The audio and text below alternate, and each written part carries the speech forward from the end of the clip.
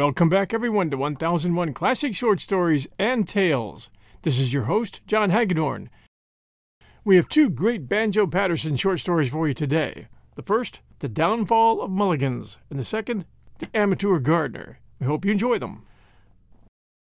The sporting men of Mulligans were an exceedingly knowing lot. In fact, they had obtained the name amongst their neighbors of being a little bit too knowing. They had taken down the adjoining town in a variety of ways. They were always winning maiden plates with horses which were shrewdly suspected to be old and well-tried performers in disguise. When the sports of Paddy's Flat unearthed a phenomenal runner in the shape of a blackfellow named Frying Pan Joe, the Mulligan contingent immediately took the trouble to discover a blackfellow of their own, and they made a match and won all the Paddy's Flat money with ridiculous ease. Then their blackfellow turned out to be a well-known Sydney performer. They had a man who could fight, a man who could be backed to jump 5 feet 10 inches, a man who could kill 8 pigeons out of 9 at 30 yards, a man who could make a break of 50 or so at billiards if he tried. They could all drink, and they all had that indefinite look of infinite wisdom and conscious superiority which belongs only to those who know something about horseflesh. They knew a great many things never learnt at Sunday school. They were experts at cards and dice. They would go to immense trouble to work off any small swindle in the sporting line. In short, the general consensus of opinion was that they were a very fly crowd at Mulligan's, and if you went there you wanted to keep your eyes skinned, or they'd have you over a 3-penny bit. There were races at Sydney one Christmas, and a select band of the Mulligan sportsmen were going down to them.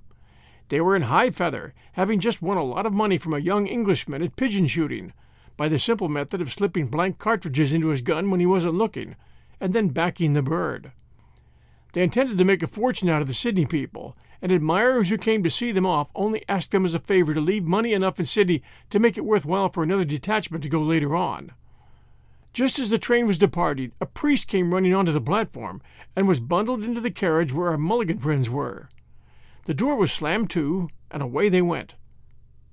His reverence was hot and perspiring, and for a few minutes mopped himself with a handkerchief, while the silence was unbroken except by the rattle of the train. After a while, one of the Mulligan fraternity got out a pack of cards and proposed a game to while away the time. There was a young squatter in the carriage who looked as if he might be induced to lose a few pounds, and the sportsmen thought they would be neglecting their opportunities if they did not try to get a bit to go on with from him. He agreed to play, and just as a matter of courtesy, they asked the priest whether he would take a hand. "And what game do you play?" he asked in a melodious brogue. They explained that any game was equally acceptable to them, but they thought it right to add that they generally played for money. "And sure, and it don't matter for once in a way," said he. "I'll take a hand, bedad, or I'm only going 50 miles, so I can't lose a fortune." They lifted a light portmanteau onto their knees to make a table, and 5 of them, 3 of the Mulligan crowd, and the 2 strangers, started to have a little game of poker. Things looked rosy for the Mulligan boys, who chuckled as they thought how soon they were making a beginning, and what a magnificent yarn they would have to tell about how they rooked the priest on the way down. Nothing sensational resulted from the first few deals, and the priest began to ask questions. "Are you going to the races?" They said they were. "Ah, and I suppose you'll be betting with them bookmakers. Betting on the horses, will yez?" "They do be terrible knowing men, them bookmakers, they tell me." "I wouldn't bet much if I was ye," he said, with an affable smile. "If you go betting, ye would look in with them bookmakers." The boys listened with a bored air, and reckoned by the time they parted the priest would have learnt that they were well able to look after themselves. They went steadily on with the game, and the priest and the young squatter won slightly. This was part of the plan to lead them on to the plunge. They neared the station where the priest was to get out. He had won rather more than they liked, so the signal was passed round to "put the cross on." Poker is a game at which a man need not risk much unless he feels inclined, and on this deal the priest stood out. Consequently, when they drew up at his station, he was still a few pounds in. "Bedad," he said, "I don't like going away with your money. I'll go on to the next station so as you can have revenge." Then he sat down again, and play went on in earnest. The man of religion seemed to have the devil's own luck. When he was dealt a good hand, he invariably backed it well, and if he had a bad one, He wouldn't risk anything. The sports grew painfully anxious as they saw him getting further and further ahead of them, prattling away all the time like a big schoolboy. The squatter was the biggest loser so far, but the priest was the only winner. All the others were out of pocket. His reverence played with great dash and seemed to know a lot about the game, so that on arrival at the second station he was a good round sum in the pocket. He rose to leave them with many expressions of regret and laughingly promised full revenge next time. Just as he was opening the carriage door, one of the Mulligan fraternity said in a stage whisper, "He's a blanky sink bucket. If he can come this far, let him come on to Sydney and play for double the stakes." Like a shot, the priest turned on him. "Bedad, and if that's your talk, I'll play for double stakes from here to the other side of glory. Do yez think men are mice because they eat cheese? It isn't one of the Ryans who'd be fearing to give any man his revenge." He snorted defiance at them, grabbed his cards, and waded in. The others felt that a crisis was at hand and settled down to play in a dead silence. But the priest kept on winning steadily, and the old man of the Mulligan push saw that something decisive must be done, and decided on a big plunge to get all the money back on one hand. By a dexterous manipulation of the cards, he dealt himself 4 kings, almost the best hand at poker. Then he began with assumed hesitation to bet on his hand, raising the stake little by little. "So you're trying to bluff, so you are," said the priest, and immediately raised it. The others had dropped out of the game and watched with painful interest the stake grow and grow. The Mulligan fraternity felt a cheerful certainty that the old man had made things safe and regarded themselves as mercifully delivered from an unpleasant situation. The priest went on doggedly raising the stake in response to his antagonist's challenges until it had attained huge dimensions. "Sure, that's high enough," said he, putting into the pool sufficient to entitle him to see his opponent's hand. The old man, with great gravity, laid down his 4 kings, whereat the Mulligan boys let a big sigh of relief escape them. Then the priest laid down 4 aces and scooped the pool. The sportsmen of Mulligan's never quite knew how they got out to Randwick. They borrowed a bit of money in Sydney and found themselves in the saddling paddock in a half-dazed condition, trying to realize what had happened to them. During the afternoon they were up at the end of the lawn near the ledger stand and could hear the babble of tongues. Small bookmakers, thimble riggers, confidence men, and so on, plying their trades outside. In the tumult of voices they heard one that sounded familiar. Soon suspicion grew into certainty, and they knew that it was the voice of Father Ryan. They walked to the fence and looked over. This is what he was saying. "Pop it down, gents, pop it down. If you don't put down a brick, you can't pick up a castle. I'll bet no one here can pick the knave of hearts out of these 3 cards. I'll bet half a sovereign no one here can find the knave." Then the crowd parted a little, and through the opening they could see him distinctly, doing a great business and showing wonderful dexterity with the pasteboard. There is still enough money in Sydney to make it worthwhile for another detachment to come down from Mulligan's, but the next lot will hesitate about playing poker with priests in the train. We'll return with our second Banjo Patterson story right after these sponsor messages. And now, The Amateur Gardener by Banjo Patterson. The first step in amateur gardening is to sit down and consider what good you are going to get by it. If you are only a tenant by the month, as most people are, it is obviously not of much use for you to plant a fruit orchard or an avenue of oak trees. What you want is something that will grow quickly and will stand transplanting, for when you move it would be a sin to leave behind you the plants on which you have spent so much labor and so much patent manure. We knew a man once who was a bookmaker by trade, and a ledger bookmaker at that, but he had a passion for horses and flowers.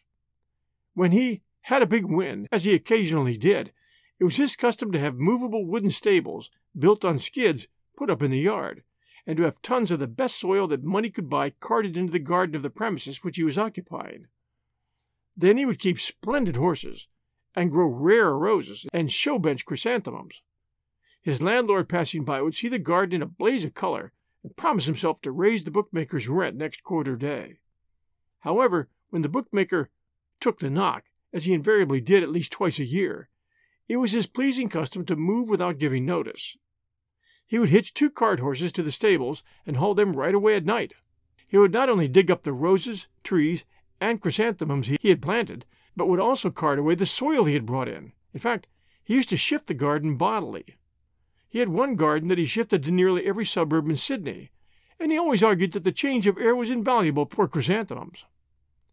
Being determined, then, to go in for gardening on common-sense principles, and having decided on the shrubs you mean to grow, the next consideration is your chance of growing them. If your neighbor keeps game fowls, it may be taken for granted that before long they will pay you a visit, and you will see the rooster scratching your pot plants out by the roots as if they were so much straw, just to make a nice place to lie down and fluff the dust over himself.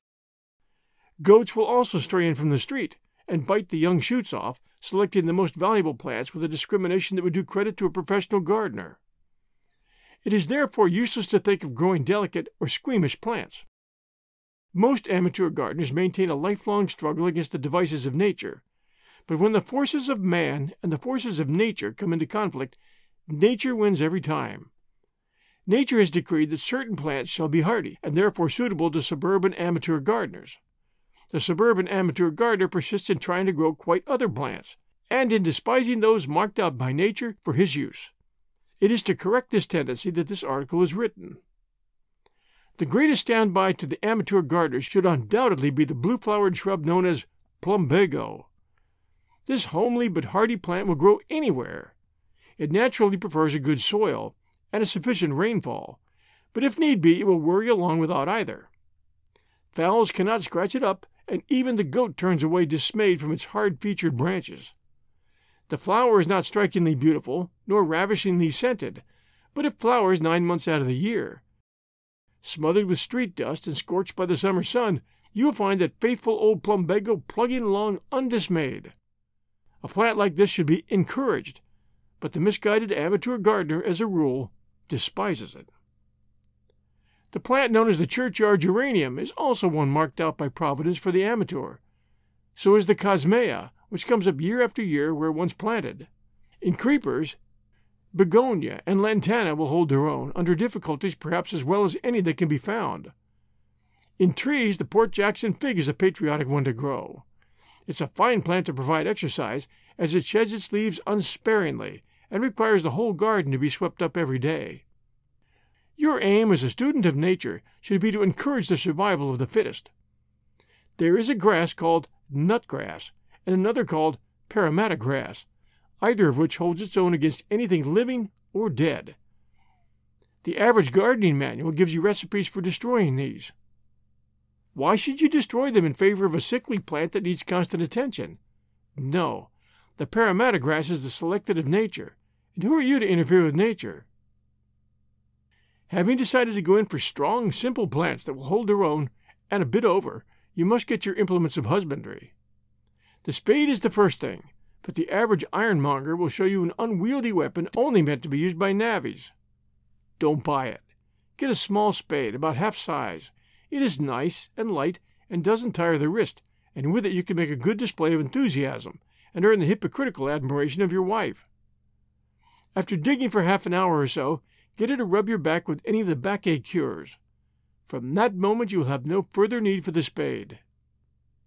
A barrow is about the only other thing needed. Anyhow, it is almost a necessity for wheeling cases of whiskey up to the house.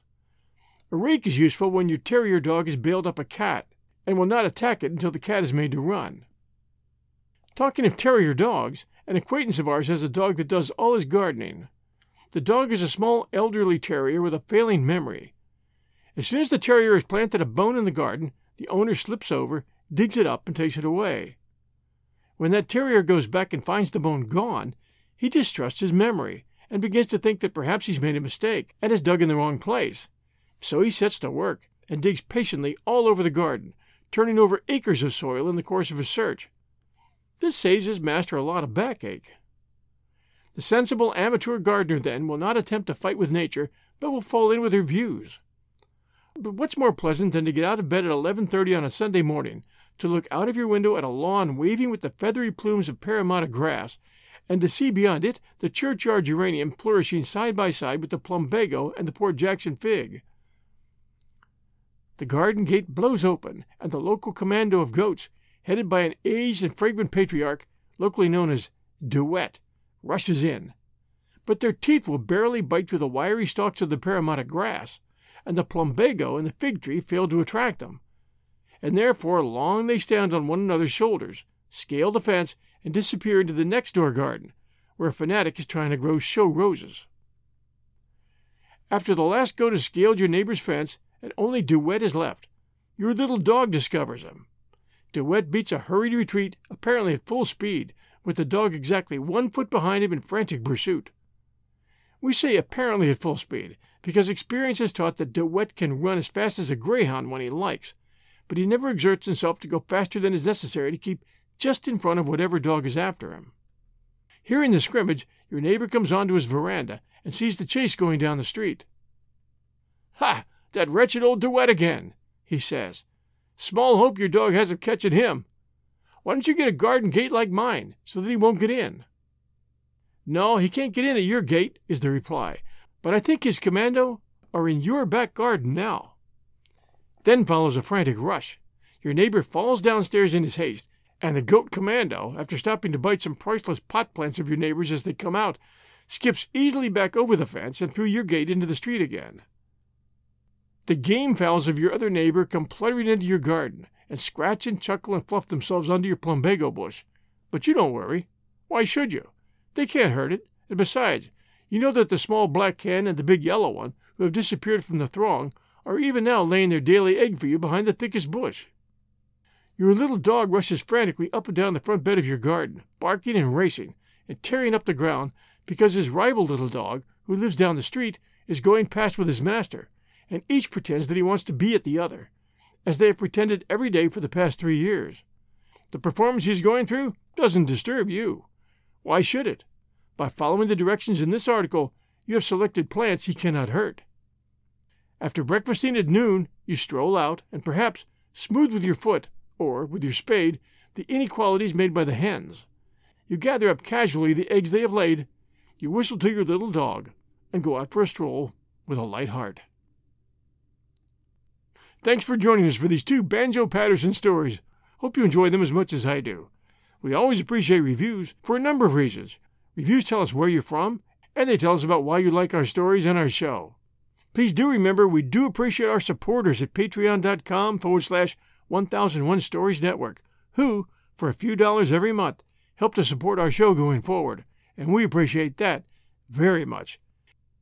Until next Sunday night at 6 p.m. Eastern, everyone, stay safe, take care, and we'll be back soon.